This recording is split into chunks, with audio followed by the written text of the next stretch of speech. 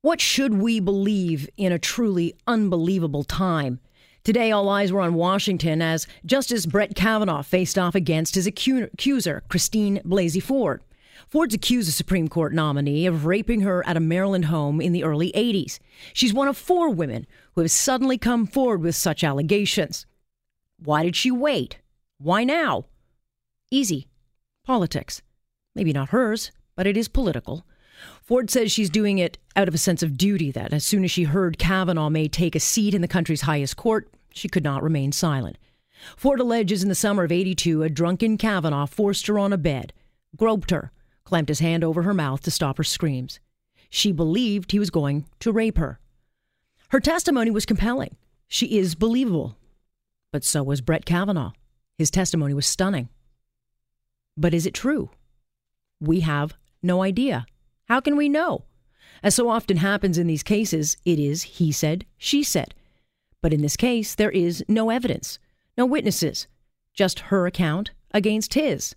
There's been no police report, no police investigation, and the man Ford says was also there is refusing to talk.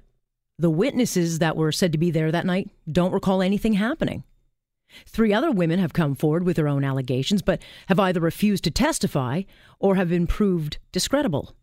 So it comes down to who you believe.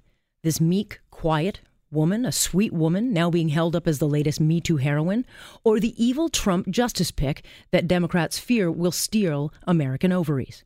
The burden of proof should be on Ford. But in today's Me Too witch hunt, it is Kavanaugh or any man accused who must now prove their innocence, because this presumption of innocence clearly no longer exists. I believe the women could be heard far and wide. Yes, the historical moment now reduced again to a hashtag, further eroding any due process for either side. Kavanaugh's now being dragged through the mud, and this woman is being used as a political weapon. Christine Blasey Ford may very well be a victim of a sexual crime, and I have no doubt it was difficult for her to testify. But is she to be believed? No. She's absolutely to be heard, but not automatically believed. These are unsubstantiated allegations dating back decades. There's absolutely no way to know if they would hold up in a court of law, and it's not enough to know that they would hold up in the court of public opinion, because courts are made up of people who will believe whatever their political position is. If they hate Trump, Kavanaugh is guilty. If they support Trump, she is a lying opportunist. What kind of system's that? The Me Too movement is becoming a mockery thanks to a bunch of opportunistic politicians who are overplaying their hand.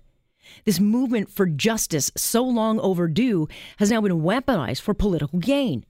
Democrats, so desperate to stop this appointment, have thrown any sketchy accusation they can find to destroy a man who, up until a couple of weeks ago, had a stellar reputation, whether you agree with his views or not.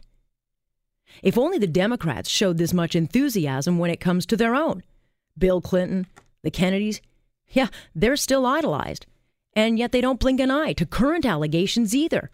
Certainly not their colleague Keith Ellison, who's accused of physically and emotionally abusing his ex-girlfriend, a woman who has come forward with actual evidence, and no one wants to hear it. They don't even look at her. Miss Ford may very well have a case.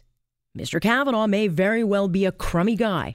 The fact is, we don't know, because this whole thing has been turned into a political and celebrity gong show.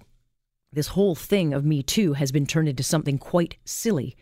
It is indeed become a national disgrace. And that is my point on point for this Thursday, September 27th.